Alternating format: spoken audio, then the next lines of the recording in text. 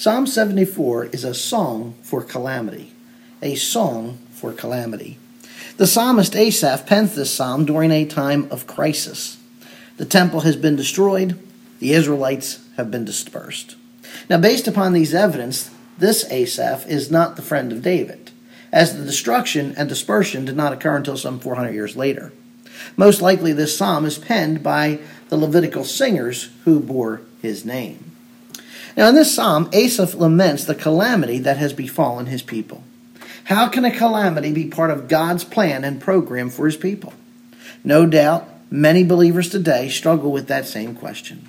How does calamity fit within the framework of God's plan and program? Asaph begins looking at his present miseries, then looks back to past mercies, and finally looks up with a prospective meditation. Now, as we go through this psalm, we're going to divide it into three parts. First, we're going to look at verses 1 through 11, the present miseries. Verses 1 through 11, the present miseries. Then we'll continue with verses 12 to 17 and looking back at past mercies. Verses 12 to 17, past mercies. And then finally, we'll end with a study on verses 18 to 23 and the prospective meditation. The prospective meditation. For this devotional, we're just going to focus on the first part. Part 1, the present miseries. Again, Psalm 74, a song for calamity. Part 1, present miseries, verses 1 through 11. Now let's begin by reading verses 1 through 2, and we're going to see Asaph's supplication. Asaph's supplication. O God, why have you rejected us forever? Why does your anger smoke against the sheep of your pasture? Remember your congregation which you have purchased of old, which you have redeemed to be the tribe of your inheritance, and this Mount Zion where you have dwelt. Now verse 1 begins with a cry of despair. It asks that age-old question, why? Why, God, have you rejected us forever? Now his experience is that God has rejected him, but here's what's questionable. Why does he think it's been forever? Why does he view God's rejection as final and eternal? Because it's obvious that he's praying for restoration as we work our way through this entire psalm. But what we're seeing here is his perspective in the moment. The devastation is so awesome. The trial that he's experiencing seems like it's never going to end. And we've all been there when we've been experiencing a situation and it just feels like it's never going to end. There never seems to be relief. There never seems to be an end in sight. There's no light at the end of the tunnel. That's his experience with his present calamity. The parallel thought, why does your anger smoke against the sheep of your pasture? This focuses on God's anger. God, why are you angry with us? Now, it's interesting because the word anger signifies the sound of snorting. Okay, the Hebrew word here describes the sound of snorting that one would make through the nose. Whether it's an animal snorting or a person snorting, it's that you know what that sounds like, and that's a description of God's anger. God is so angry, he is snorting at them. So much so that smoke is blowing out of his nose at Israel. Why does your snorting smoke against the sheep of your pasture? Again, that's Israel. But I want you to note the contrast here, because you have God's violent wrath. He's snorting, blowing smoke like a wild, ferocious predator. And here's Israel, this helpless, meek flock of sheep. After challenging God's rejection with his why, he immediately responds in verse 2 by calling on Yahweh to remember his people. He says, remember your congregation which you have purchased of old. They are a redeemed tribe, the tribe of your inheritance. Now, they are a purchased congregation and a redeemed tribe. In other words, they are bound in a covenant to him. Now, as a congregation, Israel was called out. They had a divine call in Exodus. God called them out of Egypt to be his people. And that's what the idea of tribe represents, that Israel was God's own people. That they are in his inheritance means that they bear his name. So congregation, they were called out and gathered together. A tribe, they're his people. And inheritance means they bear his name. And again, all of that happened. The bearing of his name, the calling out and gathering together and being his people. All of that happened because of God's intervention. Notice it's he purchased them.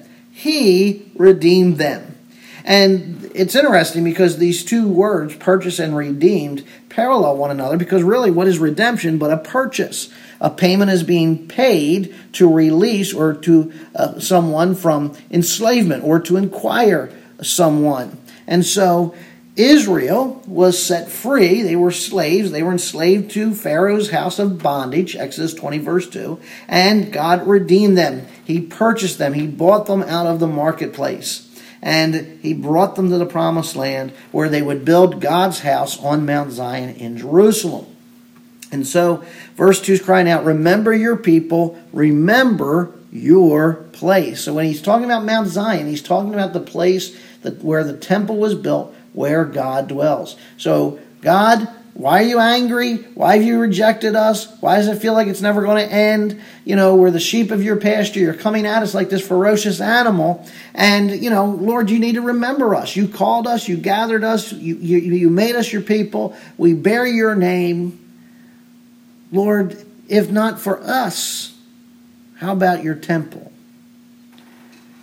And again, he's supplicating before God. Now think about what the psalmist does amid his calamity. He first asks God why. And second, he reminds God of his commitment to his people who are now under judgment. Lord, remember your covenant. Remember your people with favor. And that's a great lesson for us when we're going through calamities. And really, the world is filled with calamity. There's national calamities, there's global calamities, there's natural calamities, there's calamities of war, there's calamity of disease, there's calamity that we experience individually. And, so very much we are aware of calamity. The question is, what do we do? Do we hide under our sheets? Do we pull the sheet up over our head and just hide and hope it goes away when we wake up in the morning? Do we bury our head in the sand? Do we just eat, drink, and be merry because tomorrow we die? No, the response that we need to have as believers is what Asaph does here. First, ask God why. And second, remind God of his commitment to his people. Now that brings us to verses 3 through 8, and we see sacrilege. So verses 1 and 2 is supplication, but now Asaph writes of sacrilege in verses 3 through 8. Turn your footsteps towards the perpetual ruins. The enemy has damaged everything within the sanctuary. Your adversaries have roared in the midst of your meeting place. They have set up their own standards for signs. It seems as if one has lifted up his axe in a forest of trees, and now all of its carved work they smash with hatchet and hammers. They have burned your sanctuary to the ground. They have defiled the dwelling place of your name. They said in their heart, let us completely subdue them. They have burned all the meeting places of God in the land.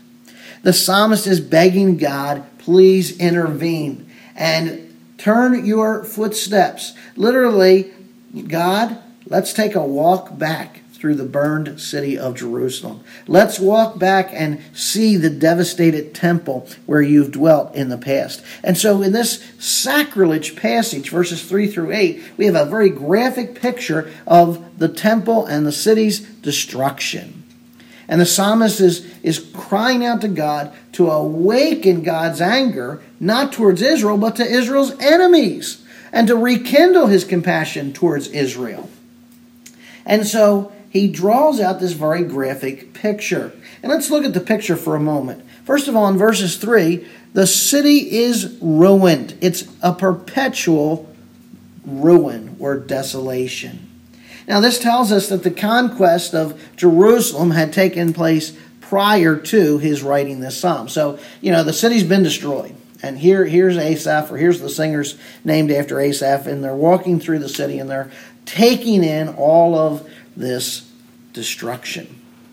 Second, the sanctuary, the holy place, is also in ruins. So the city's ruined, the temple's ruined. And notice the third thing, God's enemies not only have damaged everything within the sanctuary, they have roared in the midst of your meeting place.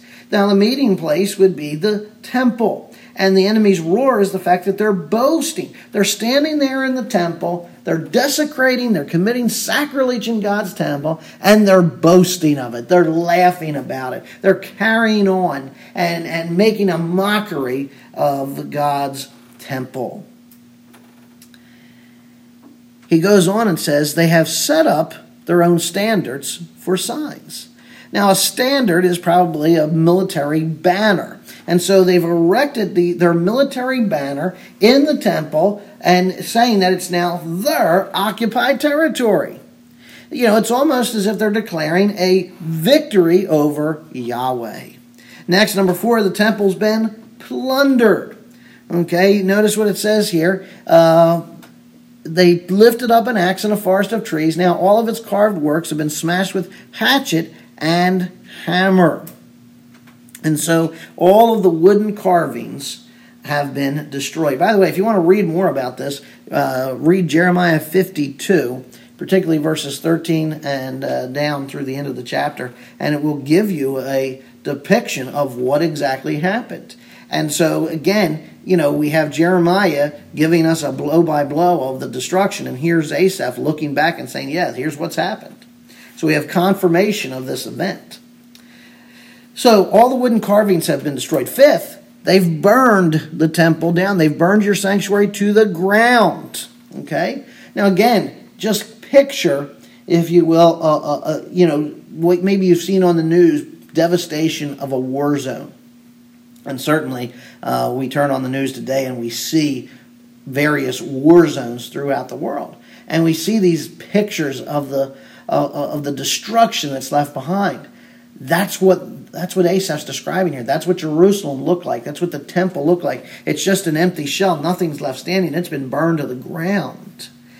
Number 6, it's been totally defiled.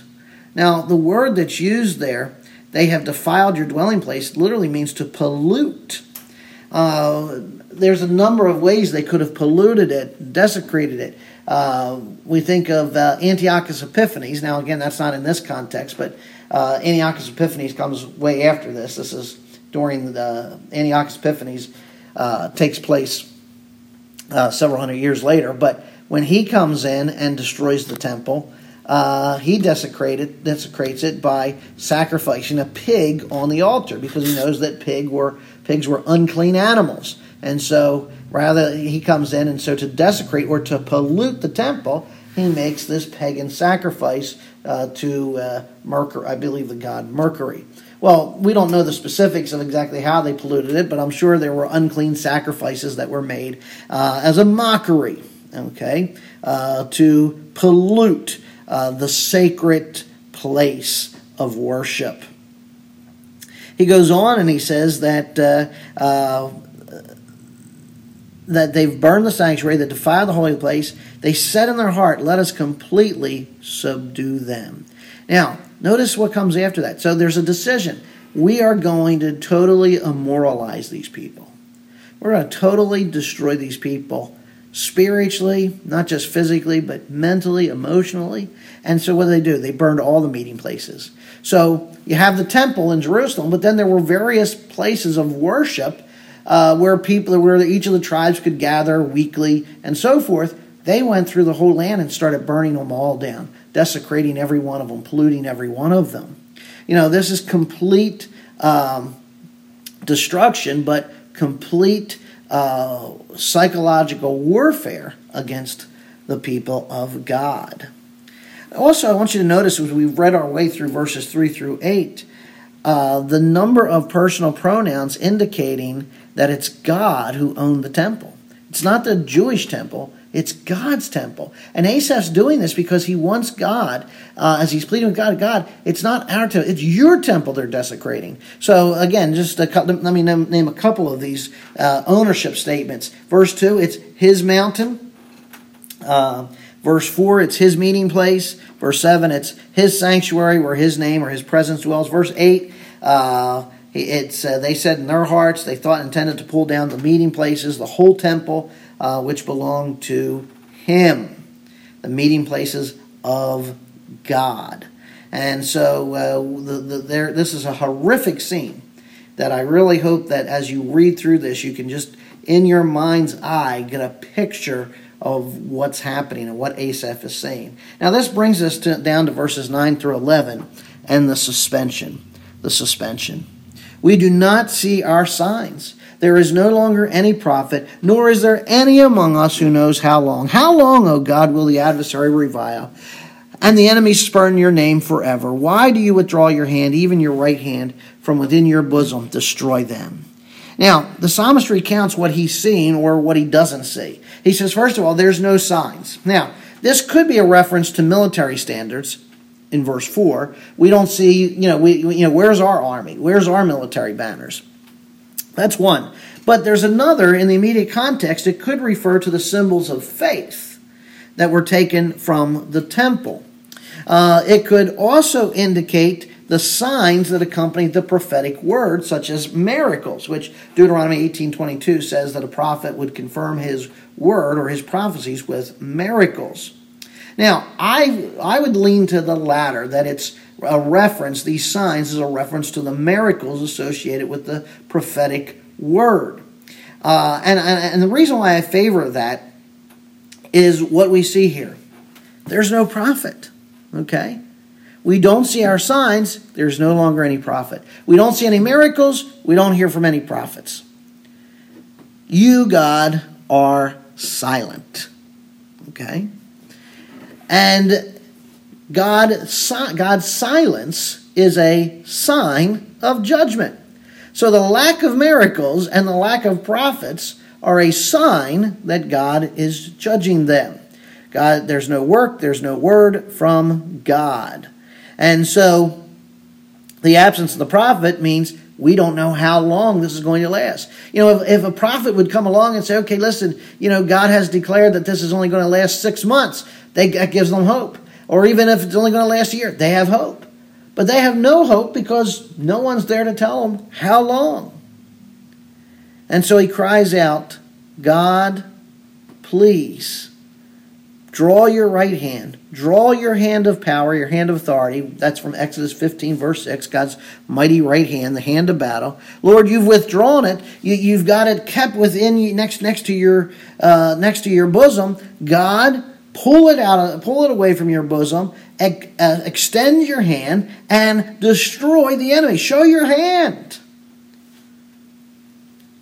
He wants God to act. He wants God to smack back the enemies. He wants God to destroy the kingdoms of this world that have destroyed the temple, that have destroyed their land, that have dispersed their people, and he wants God to restore their fortunes.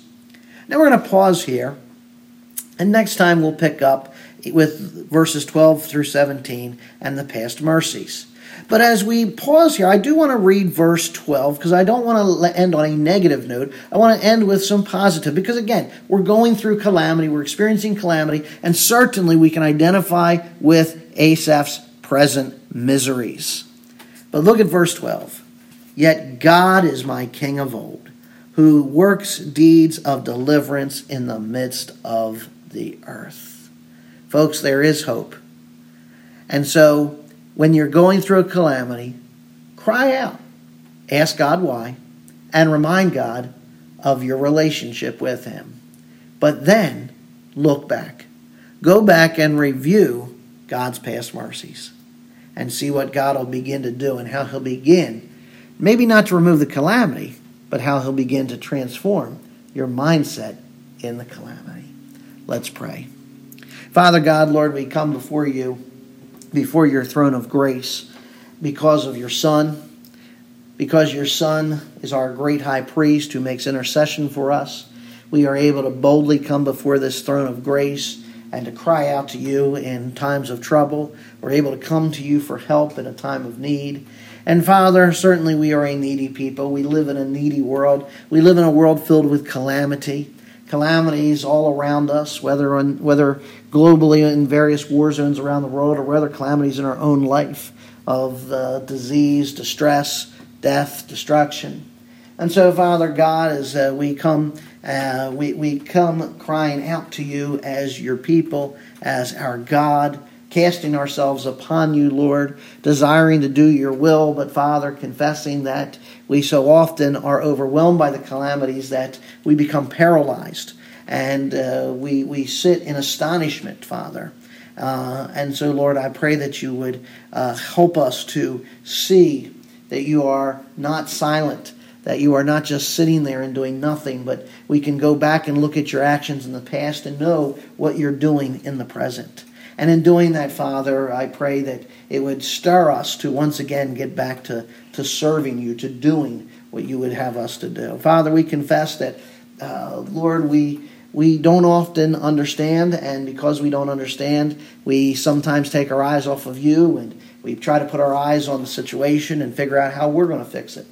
Ultimately, Father, we have to confess and forsake that, because our eyes must always be focused upon you. So, Lord, I ask that you would lead us, guide us, direct us, Father. We pray that, Lord, you would get all the glory from us as we seek to obey you, as we strive to serve you. And to these things we pray. Amen.